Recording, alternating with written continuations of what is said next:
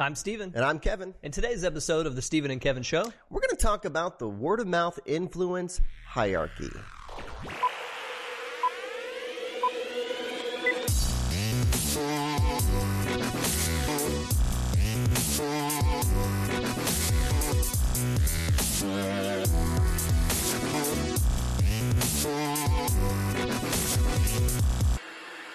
Hello, everyone, and welcome back to episode 57 of the Steven and Kevin Show. Today, we're going to be talking about a topic that we covered at one of our recent events in Charlotte, and that is the word-of-mouth influence hierarchy. The premise behind this one is that some advisors get more referral flow than others. We wanted to figure out why. And it's fun being in our business model. We're a very niched company. We get to study one specific group of people, like financial advisors, and go really deep with some of our research questions. So this year, we tried to look at a gradation of those who got zero referrals pretty much, to those who were pretty much middle of the road, to those who got a lot of referral flow, to try to figure out why some of this was happening. Right, exactly. So we had those three segments. What do we call them? Laggards, which is not the most... You don't want to be a laggard. Yeah, you don't want to... Yeah. But if you're a laggard, you brought between 0 and 2 referrals over the past year, which you could pretty much look at and say, something's wrong if you're only getting 1 or 2 people who think enough about your services to refer you along to somebody else. That's exactly in the course of a given year. The middle of the road, we call them middlers, and they were 3 to 9 referrals. And then generators, those are ones who are proactively generating referrals. They get 10 plus referrals a year.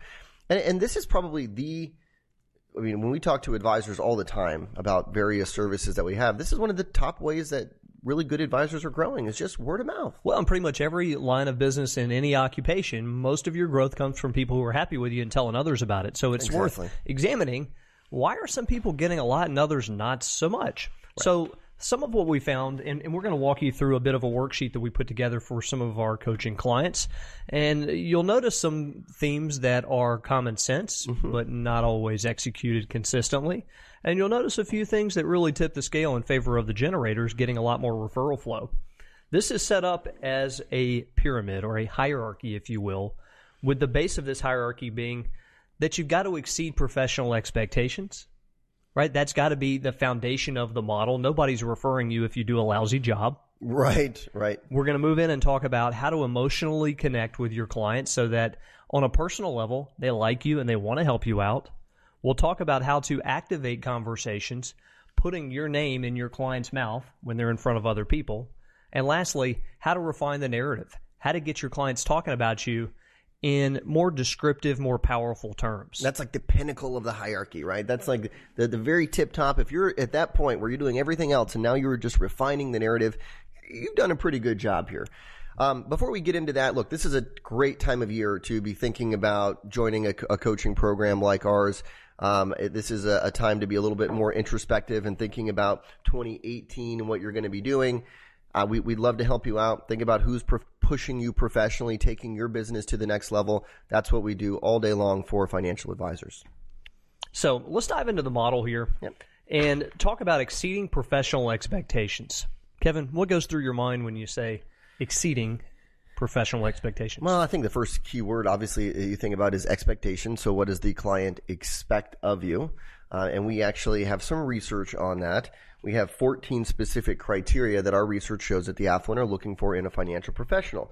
Now, we're not going to go through all 14 criteria, right, in terms of what they expect and what they're looking for, but they're things like, just being a problem solver, a breadth and depth of industry knowledge, meeting investment expectations, protecting investments from downside risk, helping create a financial plan. There are those types of things that are really the nuts and bolts of building your practice and things that you should be doing.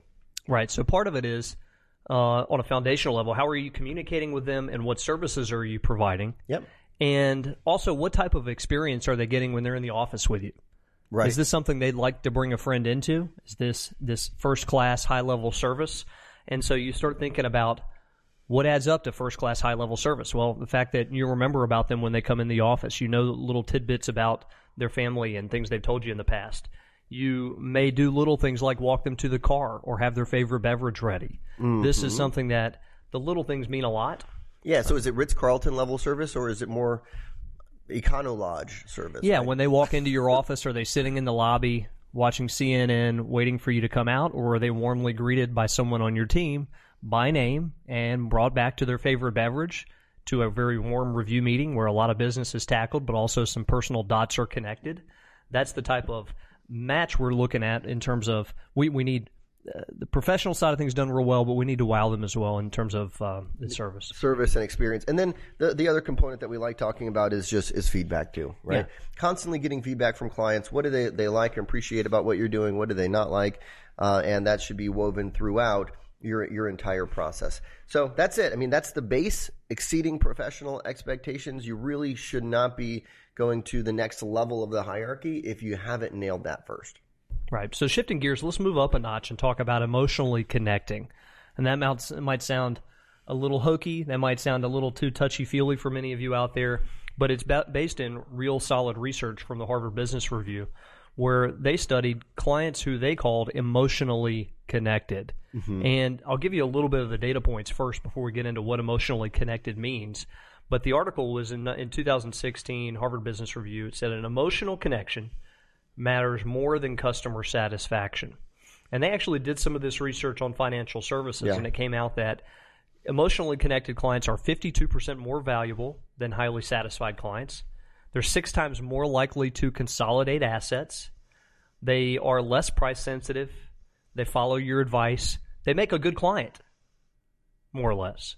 Yeah, that's really interesting stuff. Now, it seems somewhat of an abstract topic, though. It's like, okay, how do I make sure that I'm emotionally connected to my clients? I don't think it's something that you can, just take a quick questionnaire and say, yep, I'm emotionally connected to Stephen. No, right? you can't manufacture it. You can't rush it. Right. It happens through interactions over time where you're showcasing empathy, concern, a desire to learn more about them. Yep. I think that's really big. And also, they have to know about you too, right? So, I mean, here's a couple of tips that we offer up in terms of connection builders and, emotionally connecting, slowing down, not feeling rushed. Right? I cannot go into a meeting with you and feel like have the time to emotionally connect if I'm now rushed off to the next meeting. It's just you need to give yourself ample buffer time between your meetings so that it's not push at all. I mean, I was on a call with an advisor the other day who he said he had a 2.5-hour meeting with one of his widow clients, and he said it was like the best meeting we've ever had, and probably 10% of the conversation was around her financial investments. It was just, we were talking about her cat and her traveling and Thanksgiving coming up and all of that. But that, to me, is the epitome of your emotionally connecting. Mm-hmm. Thinking about things like engaging feelings, not asking who did you get to see over the weekend, but more of, how did it feel getting Patrick back in town for the holidays? Well, that's a good example. Right? So thinking about how do you engage their feelings and making a point to always get personal, whether it's a review meeting, a telephone call, an email, a handwritten note, inserting some personal element in all of that communication. Mm-hmm. For example, P.S., hope Mickey's doing well after the surgery. Right. That sort of thing. Social lunches, no business, just social. I think that can make a big difference. Engaging their kids, talking about their pets. Engaging them on Facebook. Yes. And the idea that you're connected on Facebook gives you, multiples of the typical touch points you would have with a client that's not on Facebook. And you just learn so much about them. Right. So, I mean, so making an effort to emotionally connect. And this is so much deeper than just getting social, right? This is connecting on a personal, emotional level. Right, making it to where they want to help you out. And so when we're looking at the next phase of this, which is activate conversations, this is where the generators really distance themselves from the middlers. Right. The middlers, you look at it, and this is just a snapshot. This is an average. You would say the middlers are people who do a good job for clients. They connect with many of them. But that's about where it stops. And that's enough to generate a middling level of referral flow. Yep. The generators in our research were ones who went a step beyond that and really worked hard to be proactive in stimulating word of mouth. Now, what do we mean by that? Little things, and in this guide we've put together a listing of, 20 different ideas for stimulating word of mouth with your clients and their friends. Exactly. But if you look at the base level of some of the most effective, there's some strategies we've talked about for a long time, including asking for personal introductions on a social level, hosting client events. Those who are generators were far more likely to have held a client event or to have asked for an introduction over the last year than the middlers or laggards. This concept is basically creating situations where it's natural for clients to talk about you, right? You do a good job for them, you emotionally connect with them, and now you're creating scenarios where they feel compelled to have a conversation with another person about you as their financial advisor, whether it's like giving a surprise and delight gift, or asking for an introduction, or or being visible with Facebook interactions, or whatever it is. It's like now they have to have a conversation, and you're kind of forcing the hand of word of mouth a little bit here. And when we're talking about small gifts, Kevin, we're not talking about any and all small gifts. We're talking about gifts that are shareable. Mm-hmm. So let's say you're sending a big gift basket of cookies to their office that they're going to have to take around and share with other people. Or you're sending a pie to their house when you know they're having family in town. Or you're giving them 5 books on teaching kids about finance because you have a bunch of them, and you should give them to some of your friends anyway, and I have some of these extras. Absolutely. Yeah. Calling them on their cell phone instead of their landline, even when you know they're busy. Just to force the hand of, oh, who was that? Well, it was my super proactive financial advisor. That's who it was.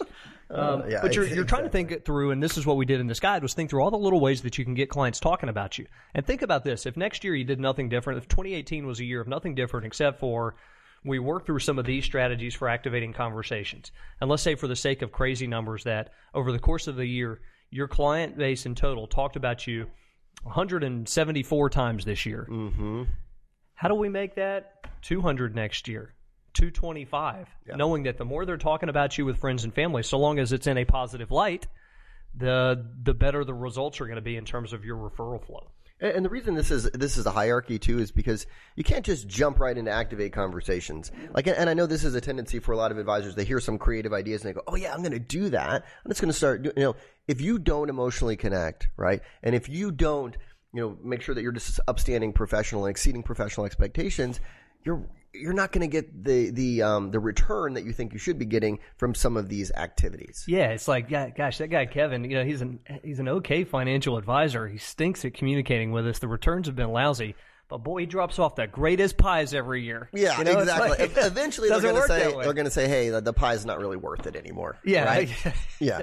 So this leads you to the pinnacle here of the word of mouth hierarchy, and that is refining the narrative. So, right, you're a really good professional. You emotionally connect. You activate conversations, and then at the very tip, what you're going to be doing here is almost coaching your clients in terms of how to explain your value to some of their friends and family, other people they know in their network.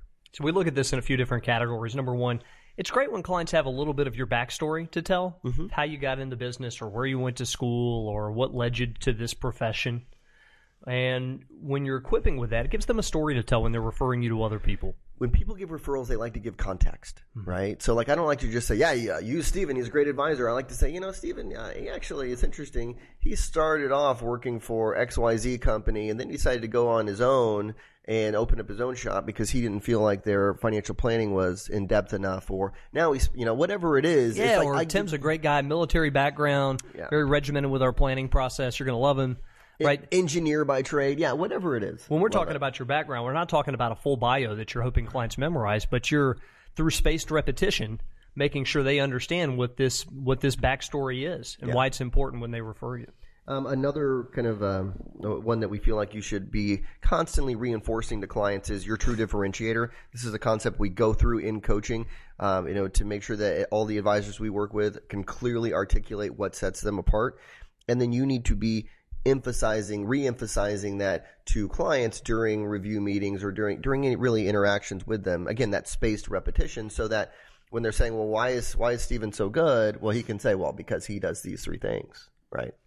Yeah, exactly right. And again, with the spaced repetition, this is not a checklist that you go through and say, Kevin, I want to teach you on how to refer me the best. We're going to refine your narrative. Yeah. No, it's just something you repeat in conversation over time to where it becomes your mantra and their mantra. Yep. So for the last piece, your ideal client profile, you want them understanding who you work best with. Mm-hmm. Kevin, we really value working with engineers like you. We've developed a real niche in that spot and learned a lot about you. It's been fantastic. Exactly. And the way you said that too, it's not like, here's another thing too. You said that very naturally, but you could also put this stuff on your website, right? Like this can be in any sort of marketing materials that you have, a website, your LinkedIn profile, your Facebook about section, but you have some of these components so that clients are just armed and dangerous when that opportunity is present. they can clearly articulate, his background, what sets him apart, and who he typically works with. Yeah. So again, to recap the model, do a good job for people. Mm-hmm. Make sure you connect on a human level. Get the conversation out there and be proactive about it. And make sure they're speaking the right language about you. Right. Right. In basic form, it's not all that complex, but there's a big difference every year in those who are bringing in hardly any referrals versus those who are at 10 plus. Exactly. So, hope that you found this valuable. Again, take advantage of a free coaching consultation with us. You'd be speaking with either me or Kevin. Mm-hmm. Not that that's some real treat, but we're not. We talk to people all the time who say, yeah. Well, I got a guy on the line the other day who said, that voice. Oh, yeah, you're on the podcast. Yeah, right? Exactly. Yeah. No, we're very much involved in the coaching program, and we like having these consultations to learn more about your business and see if there's a fit. If not, so what? We wasted, 30 minutes, you getting to know us and vice versa. We'll probably get some ideas out of it. Yeah, you get some ideas, we get some ideas. It's all good. So do take us up on that. Thanks for joining, everybody.